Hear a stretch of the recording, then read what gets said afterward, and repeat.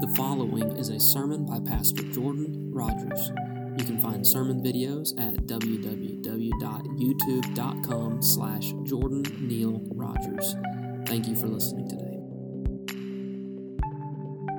This morning we're in Acts chapter 4, beginning there in verse 1 down through 22. I had an interesting thing happen not too terribly long ago. Many of you are very well acquainted with my family, and you know my two sons very well, Eli and Josiah. Josiah really loves Star Wars, right, buddy? Josiah and Eli, they love Star Wars. And so Josiah, he has all of these figurines, the Star Wars figurines. And how many of you have watched Star Wars? Anybody? Okay, so there's a bunch of people in here who've watched Star Wars. I'm going to get you to participate with me just a little bit and see if you can hum a little bit of that theme song with me. See if I remember how it goes. Somebody start it off for me here.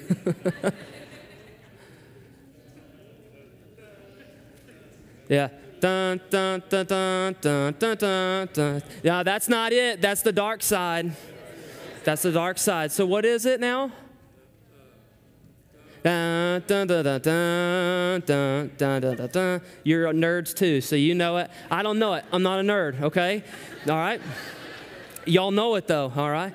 So Josiah and Eli, they know that. They know it by heart. They watch all the movies. They know all the names. And I pick with Josiah a little bit because when he's playing with his figurines and he's walking around the house, he'll stack them up on the washing machine or the sink or whatnot, and he can't play in silence.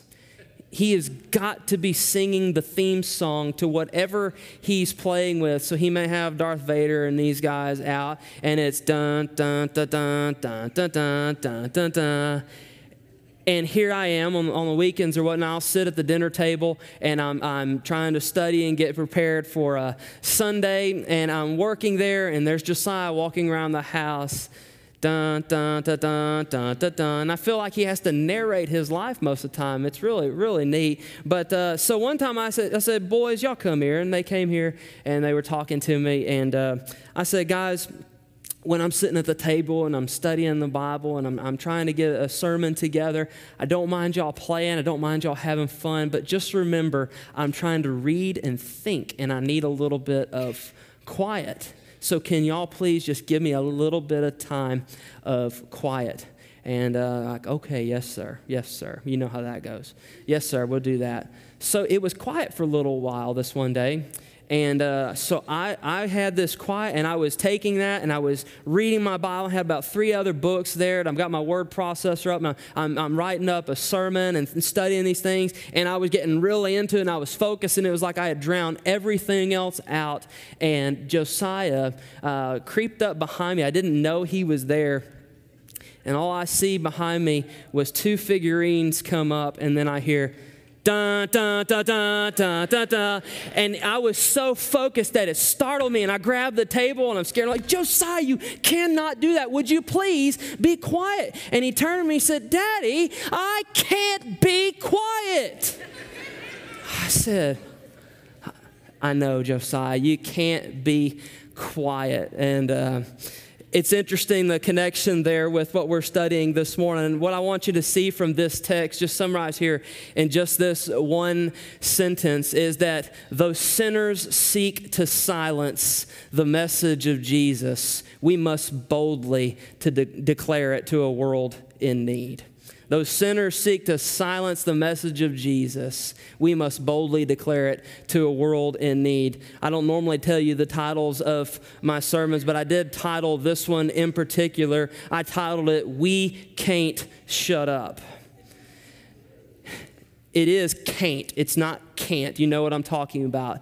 Can't is different than can't. Can't is cannot, and it's a conjunction there. Can't is cannot turned into can't plus ain't. So it's can't. It just means I absolutely cannot. There's no question. I cannot shut up. So this is, we can't shut up. If you look here in Acts chapter 4, you recall a little bit of the background, what has taken place. Peter and John, apostles of Jesus, had been on their way up to the temple at 3 p.m. in the afternoon to pray. There was a crippled man coming up alongside them, asking for alms, asking for money. And Peter turned to him and said, hey man, I don't have any silver or gold, but what I do have, I give to you. In the name of Jesus Christ of Nazareth, I say to you, rise up. And Peter reaches down and he grabs that man's right arm. This man had been crippled from his mother's womb, and he raises that man up on his feet. Immediately, his ankles and his feet took up strength, and the man began to run and to walk and to leap and to praise God, because he was once broken and now he's restored. He was a crippled man, but now he's walking, and he takes that opportunity. The first steps he takes is going in the temple, praising God. He obviously comes out of that temple, and Peter and John find themselves gathering there at Solomon's porch, at Solomon's portico on the inside of the temple complex. And there is such commotion because this man is screaming at the top of his lungs, praise to the Lord. All of these other people are obviously being very rambunctious. And so all these thousands of people run to Peter and John and the once crippled man there at Solomon's porch. And Peter sees this as an opportunity. Peter sees this as an opportunity to declare to all of these people that the same power that raised this man up off of the ground to walk is the same power that raised Jesus, who had been crucified, raised him from the dead, and there is forgiveness of sins in his name, everlasting life in his name. And there were thousands of people there that day. In fact, the text is going to tell us that there were thousands of people that gave their life to the Lord Jesus. They were born again as a result of the preaching that was performed on the platform of that miracle. Now it says there in verse 1 of Acts 4, and as they were speaking to the people, Peter and John preaching right there in Solomon's portico, the priests, here's a list, and the captain of the temple and the Sadducees came upon them. That verb came upon them, every time it is used in the New Testament, it is used in such a way that there is a sudden appearance of somebody. And it's not a sudden appearance as though it were glad tidings. These people that suddenly appear, they rush upon someone. They do so in order to enact violence. So you see what's happened here now. All these other people are rejoicing. They are marveling at what has happened. They are believing on the Lord Jesus. And yet you see now the priests and the captain of the temple and the Sadducees, they rush upon Peter and John. They're not happy about this. In fact, it says in verse 2 that they were greatly annoyed. They were grieved of spirit. These men were furious because they were teaching the people and proclaiming in Jesus the resurrection from the dead. The Sadducees, you see them there in verse 1. They at that time were the leaders of the temple. They were the ones who held right over the ministry of the temple. These were the religious aristocracy. This was the leaders of Jerusalem, the ruling parties, all those who had charge over the Jewish people. They now rush upon Peter and John. They're going to see what's going on, and they're going to snuff it out. And the text says that they were greatly annoyed for two reasons. One, they are preaching and teaching in Jesus' name. These men hated Jesus. This was the same mob of people that murdered Jesus not but 60 days before this. They hated Jesus, so now they're really ticked off. It's like, we killed Jesus, but we just can't keep him dead. We can't even keep his apostles silent about Jesus. Now they're in our workplace, in our temple, and they're proclaiming Jesus. But not only are they proclaiming Jesus, they are also declaring the resurrection of the dead. It's an interesting conflict that occurs there because the Sadducees, the ruling party of the Jews at that time, the Sadducees denied the immortality of the soul. They denied that there was any life after this. What they taught was that when a person dies, that's it. They are done. They are wiped out clean. They would be annihilationists. We know that that's not true in the Bible. The Bible tells us that we go on and on forever. David says that when he goes to the Lord, that he will dwell in his presence forever. The Bible tells us it's appointed for man once to die, and after that, the judgment. Our souls were created to be immortal. They go on and on forever. But the Sadducees didn't agree with that. See, they denied Scripture. They didn't believe that Scripture was their sole authority of faith and practice. And for them, religion was not about getting to God. For them, religion was a way of ruling over the community. Religion was a way of having an appearance in the community, appearing to be religious, appearing to be spiritual, and having authority over people. But religion had no value whatsoever for the life to come because they denied that there was even a life to come. People who live for this life only are pitiable. That's why some people say that these people are rightly named, and you see how they are Sadducees. They're very sad about this life. They have no hope, but you'll get that here in a little while. You can think about that later. They have no hope in this life. Religion is all about what they can get out of it in this life, but there is no hope in God. For them, church and religion is absolutely, utterly soulless. You realize it is possible. It is possible to do church.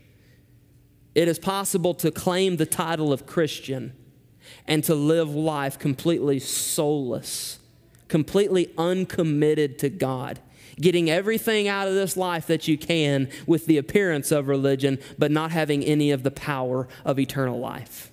It is very possible. These men prove that rule to be true.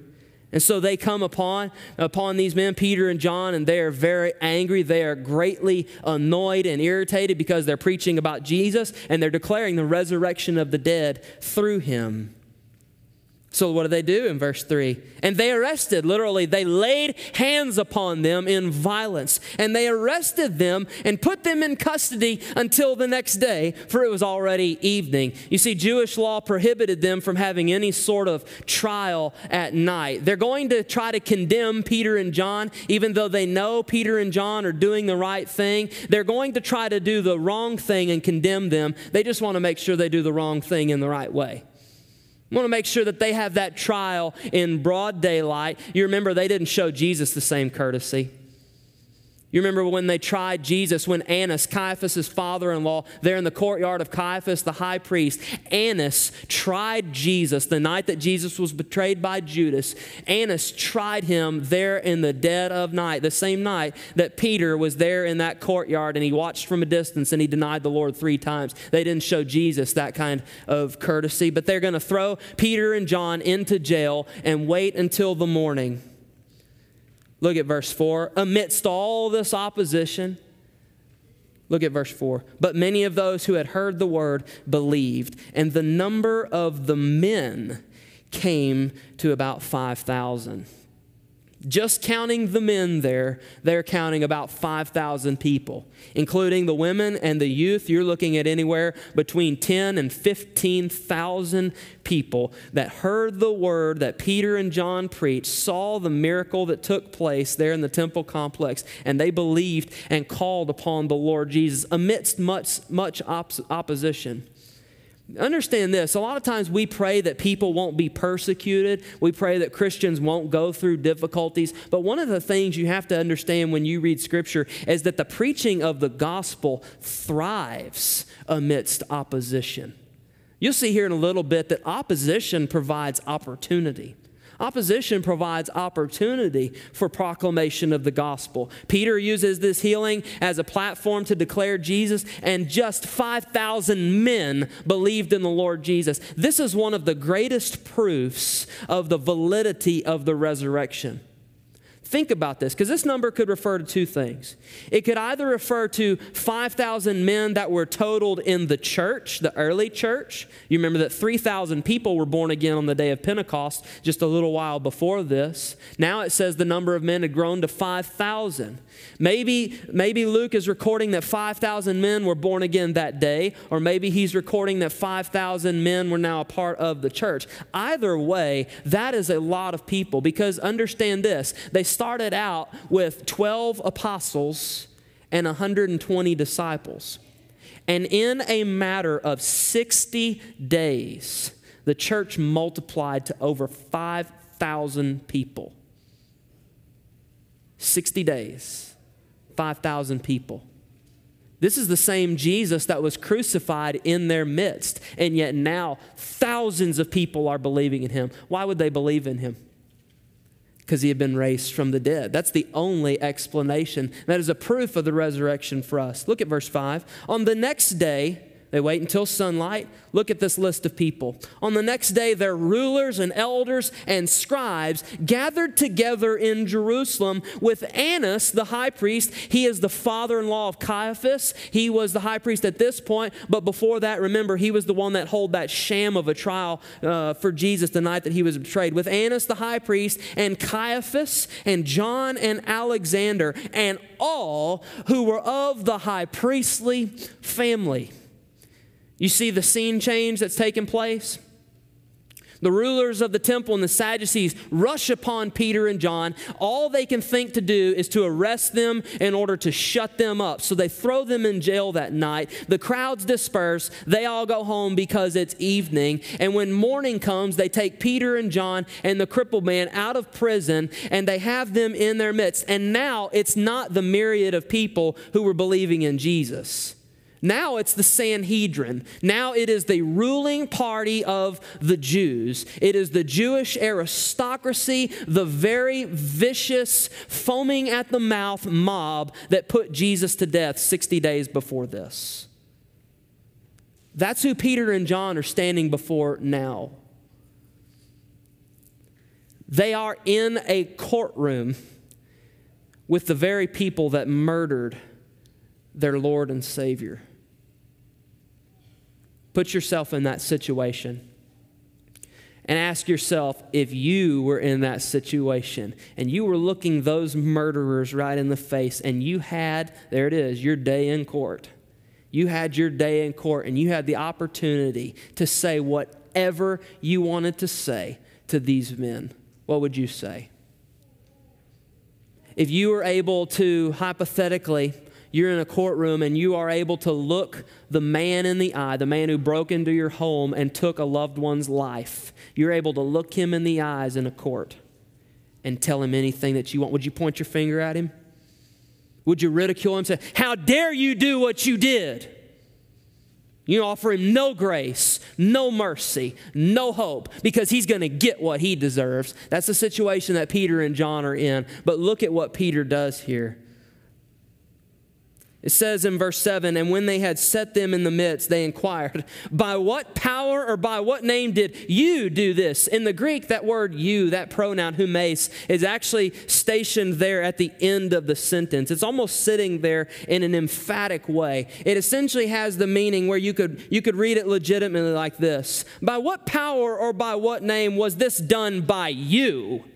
Who are you to do such a thing? Who are you to perform such a miracle? This has a scornful taste to it.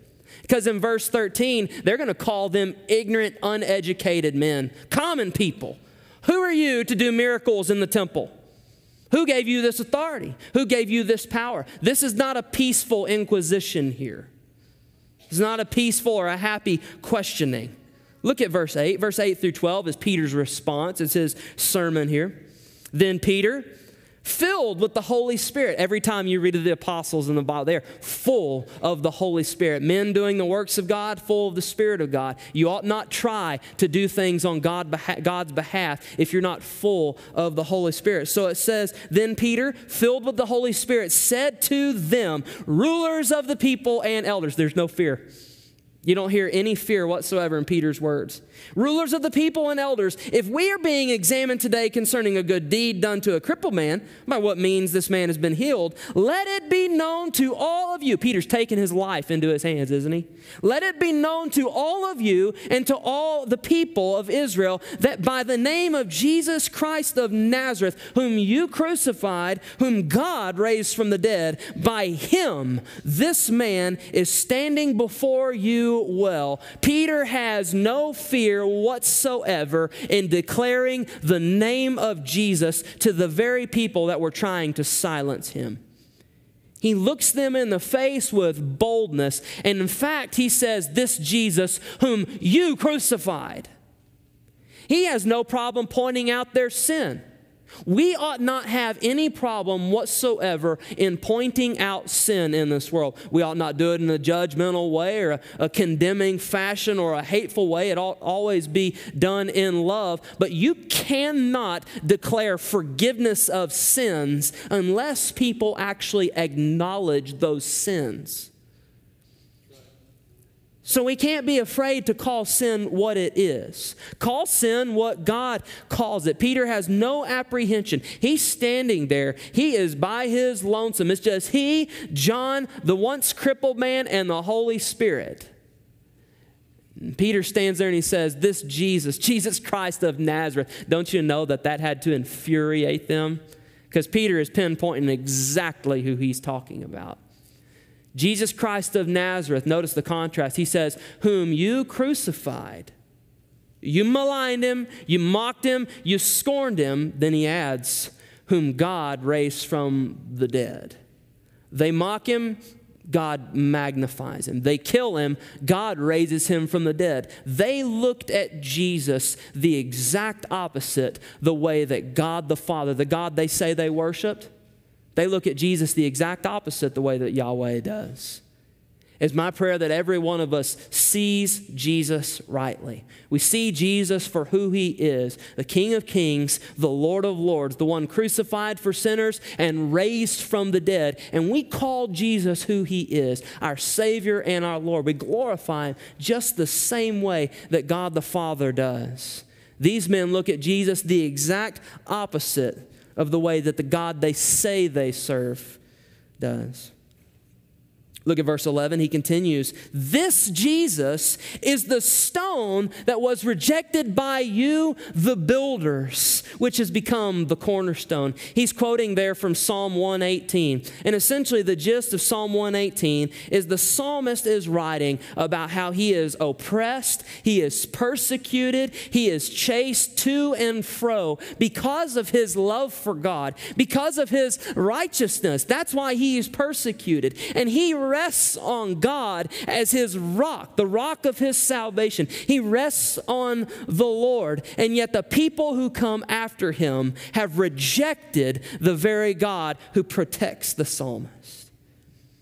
It says, the stone that you rejected has become my foundation, what I stand upon. And when Peter quotes Psalm 118, everybody there in that gathering knew that psalm.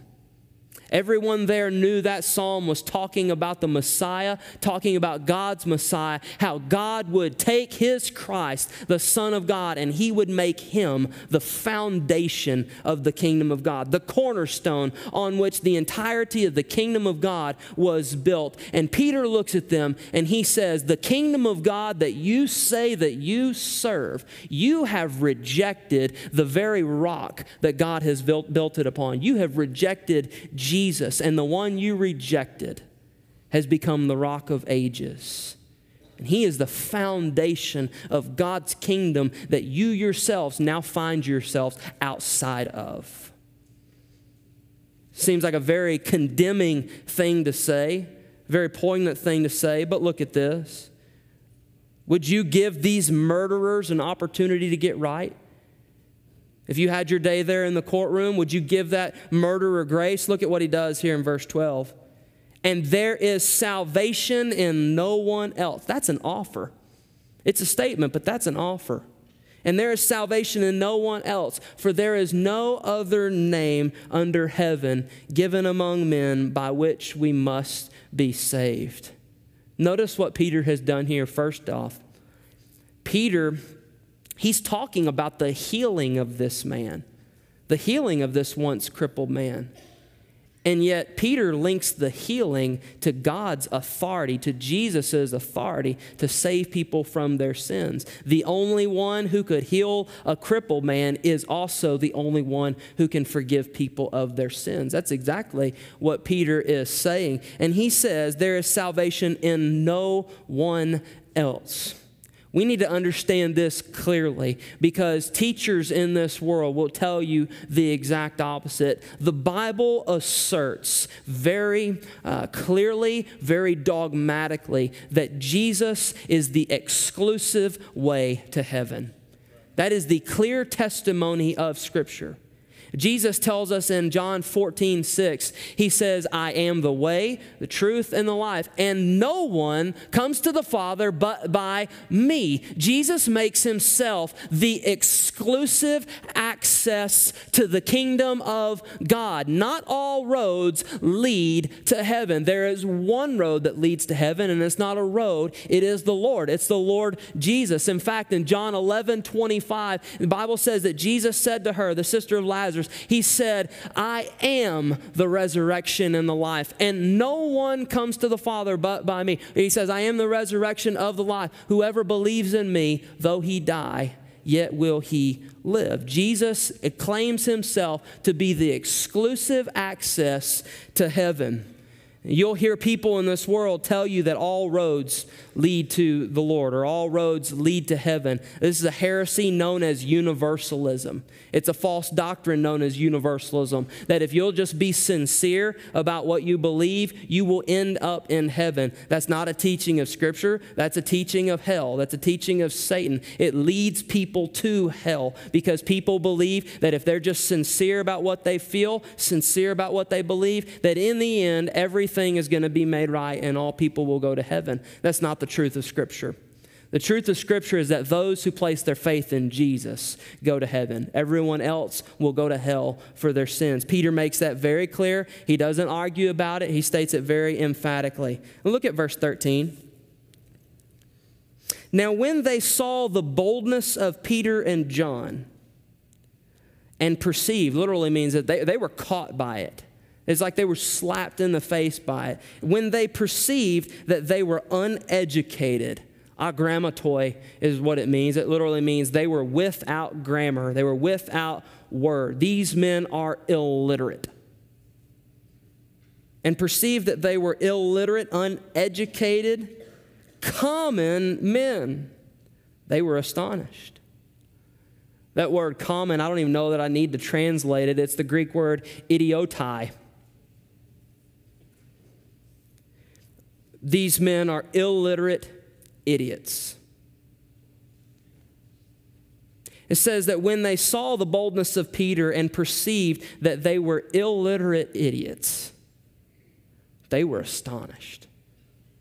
Because here are these men preaching with boldness and clarity from the Old Testament Scriptures to the teachers of the law. They are declaring the resurrection of Jesus in His name, and they are raising this man up to walk in the name of Christ. And they're saying, these are just common men. These are country folk. Who are these? This is amazing. This is astonishing. Common people aren't so common when they come in contact with Jesus. God tends to take, in fact, it is the pattern of God's ministry that God takes the lowliest among us, the most unwise among us, the most ignoble among us, and He takes those for His own. He redeems them, and He says, you know what? If I can raise these people up, you can see the power of God in them. Here's two fishermen, two uneducated fishermen preaching to the most learned men in the country. Common people aren't so common when they come in contact with Jesus. In fact, in 1 Corinthians, the Apostle Paul, He argues at length that God uses the foolish things of this world to confound the wise. He says this in 1 Corinthians 1, verse 27, but God chose what is foolish in the world to shame the wise. God chose what is weak in the world to shame the strong. And he goes on and on and on there in chapter 1, and he concludes and he says, so that this saying is true, let him who boasts boast in the Lord. Because nobody smarts their way to heaven. Nobody works their way to heaven. No one is just so exceptional and so educated and so acclaimed that they go to heaven. No, God takes common people. God takes humble people. God uses ordinary people, you could probably finish it, to do extraordinary things. Don't discount what God can do through you, even if you consider yourself, I'm just a common person. Well, you're in good company. Peter and John were fishermen. They grew up on a fishing boat. They sure knew how to mend fishing nets. I don't know that they knew so much how to write, but God took those two ordinary men and they penned much of the New Testament that you're reading. Common people aren't so common when they come in contact with Jesus. Look at verse 13, the latter half. It says, and they recognized that they had been with Jesus. Where did these men go to school? Where did Peter and John go to school? They didn't attend the finest rabbinical seminaries there in Jerusalem. They didn't attend Jerusalem Theological Seminary. They didn't go to school. You know what they did? They walked with the word of life for 3.5 years. It's laying there at his feet, hearing his word, hearing his teaching. And when the teachers of the law examine these men, you know what they hear? They hear the words of Jesus. Peter and John, they're saying the same things Jesus said. They are sounding like Jesus. They have become more and more like their master. It's my prayer for each and every one of us that when people come in contact with us, they can perceive that we have been with Jesus. We've been with his word. You know, they say of Paul Bunyan, the guy who, or John Bunyan, not Paul Bunyan, but John Bunyan, who wrote Pilgrim's Progress, he was so ingrained with the word of God, had read the word of God so much, they said that if you cut John Bunyan's arm, that he would bleed bibline. You could recognize that he had been with Jesus. It's my prayer that we're that kind of people. Look at verse 14. But seeing the man who was healed standing beside them, they had nothing to say in opposition. It's kind of hard to argue with the facts. You know what you can do when you're confronted with facts? You can either accept them or you can suppress them. But you cannot reject the facts. You can either accept them or you can suppress them. So look at what they do. Verse 15. But when they had commanded them to leave the council, they conferred with one another. And say, Peter, John, crippled man, y'all go home. We're going to take you back to the cell so that we can talk in our group therapy session. They're going to have a little small group meeting, which most oftentimes, at least you see it here, a small group meeting, it may just well be called pooled ignorance. They confer with one another saying, what shall we do with these men? For that a notable sign has been performed through them as evident to all the inhabitants of Jerusalem, and we cannot deny it. What should we do with these men? You know what they should have done? They should have taken Peter and John and made them the head of the council. Because obviously Peter and John know something about God that they don't. Obviously Peter and John aren't just out there talking, they are doing. The Sanhedrin at the point, the Sadducees, they deny the scriptures, they deny the power of God. They are all bark and no bite. They are all word and no power. And yet here are some common fishermen coming into their midst, and they're proclaiming the resurrection from the dead in Jesus' name, and they're making crippled men to walk. They should have taken Peter and John and made them the head of the council. Look at verse 17. They're not going to do that. They're not going to acknowledge the facts. They're just going to suppress them. Verse 17 says, but in order that they may spread no further among the people, that it may spread no further among the people, let us warn them to speak no more to anyone in his name. They say, we can't deny the facts, but we're going to attempt to silence them. We'll attempt to silence the fact. Please understand this clearly.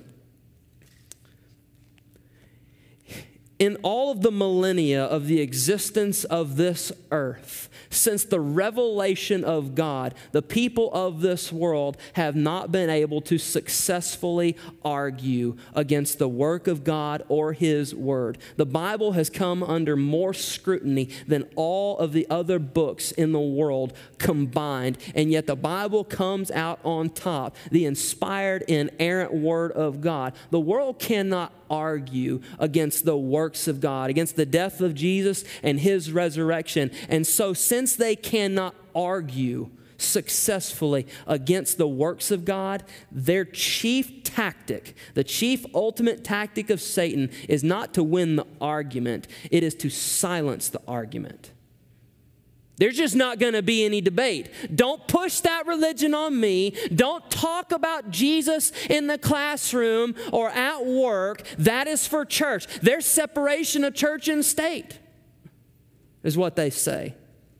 So just don't talk about it. They can't argue successfully, so they will seek to silence it. Understand that it is the ultimate tactic of Satan to silence your witness of Jesus. He can't win the argument. You will win the argument. You will win the day. Satan's tactic is to shut you up. You just don't even engage in the fight. Satan wants you to be apathetic. Satan wants you to listen to the threats of the world. You can't say that here in the classroom or you're going to lose your job. You can't say that here in the workroom or you're going to lose your job. We're going to have to put you on probation here. We can't be talking about religion in the workplace. Verse 18. So they called them and charged them not to speak or teach at all in the name of Jesus. Look at Peter's response. But Peter and John, verse 19, answered them, whether it is right in the sight of God to listen to you rather than to God, you must be the judge. For we cannot but speak of what we have seen and heard. Peter says, look, guys, I don't know what you're thinking, but you just issued a command to me that violates the command of God. You're telling me not to speak or preach or teach in the name of Jesus when the Lord Jesus told me to speak in His name. So if you want to disobey God, you go right on about it. But as for me and John and the rest of the apostles and disciples, we can't help but speak of what we have seen and heard. We have seen the risen Lord, and we can't shut up. We can't not talk about what we've seen. Notice that they just outright deny those who are in rulership, those who are leading over them. They deny them and say, we will not obey that law. We will not obey that command. I am here to show you this morning from this text of Scripture that you are never obligated in this world to not speak the name of Jesus. There is no law that any nation or person in this world can make that prohibits you from sharing the name of Jesus. They do not have that right to do that. It is a God-given right, commandment, and mandate to speak the name of Jesus in this world. So Peter says, we can't shut up. We can't not talk about what we have seen and heard. I think Peter probably remembers Jesus' words there in Matthew 10:28. When Jesus tells them as they go about sharing the gospel, He says, fear not those who can kill the body. Rather, fear Him who can destroy both soul and spirit in hell. So Peter says, whether it's right to fear you or fear God, we're going to fear God. We're going to follow Him. Understand this, that if you don't talk about Jesus, if the church does not talk about Jesus in this world, and people die without knowledge of Jesus, they will spend eternity in hell.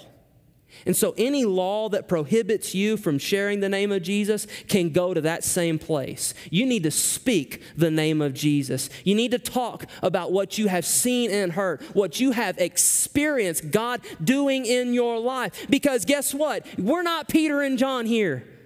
We're the crippled man standing right there who's been raised up from Jesus, the pieces put back together. We are living, breathing testimony of the miraculous work of the gospel of Jesus in our lives. And you can't help but tell people about that. If Jesus has truly raised you up off of your crippled mat, if he's truly changed your life, and no one in this world has the right to tell you to shut up.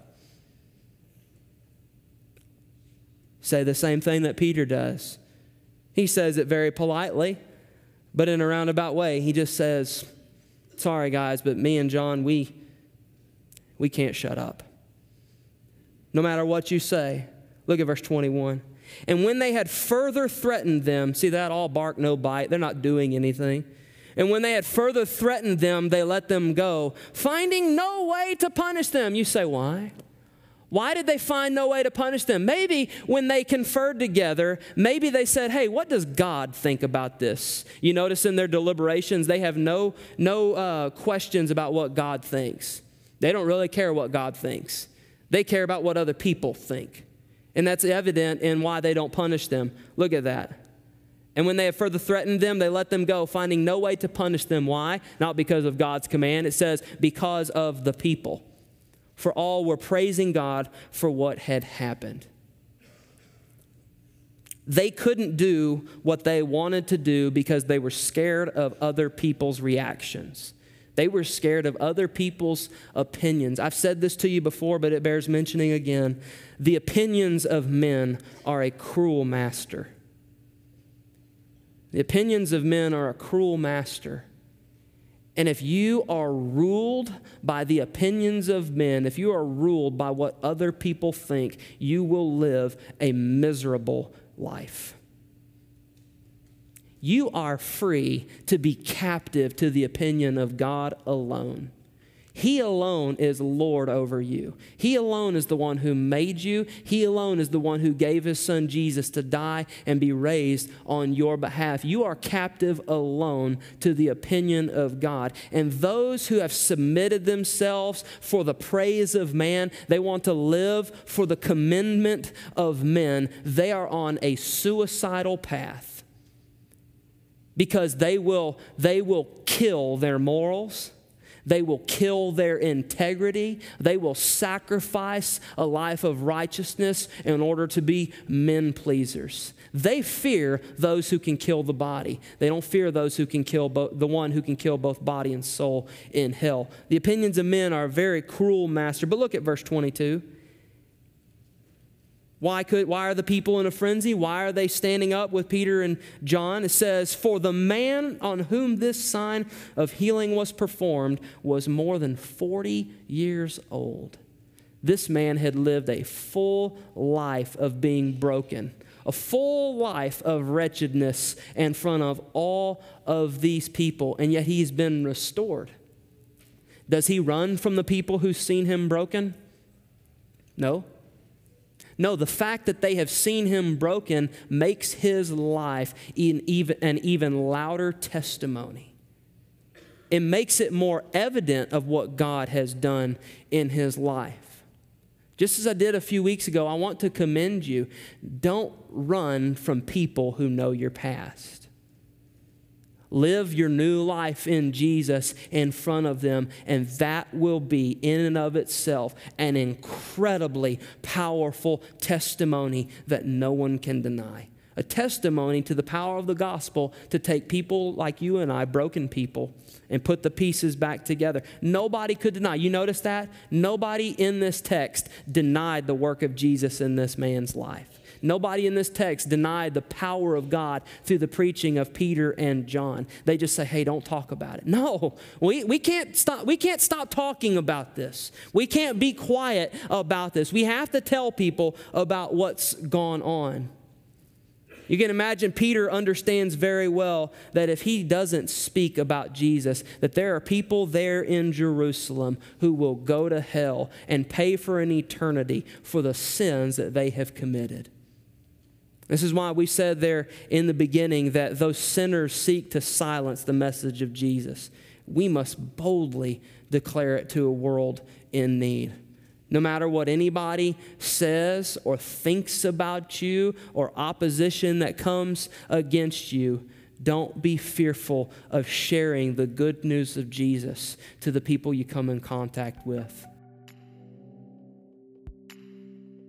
Thank you for listening today.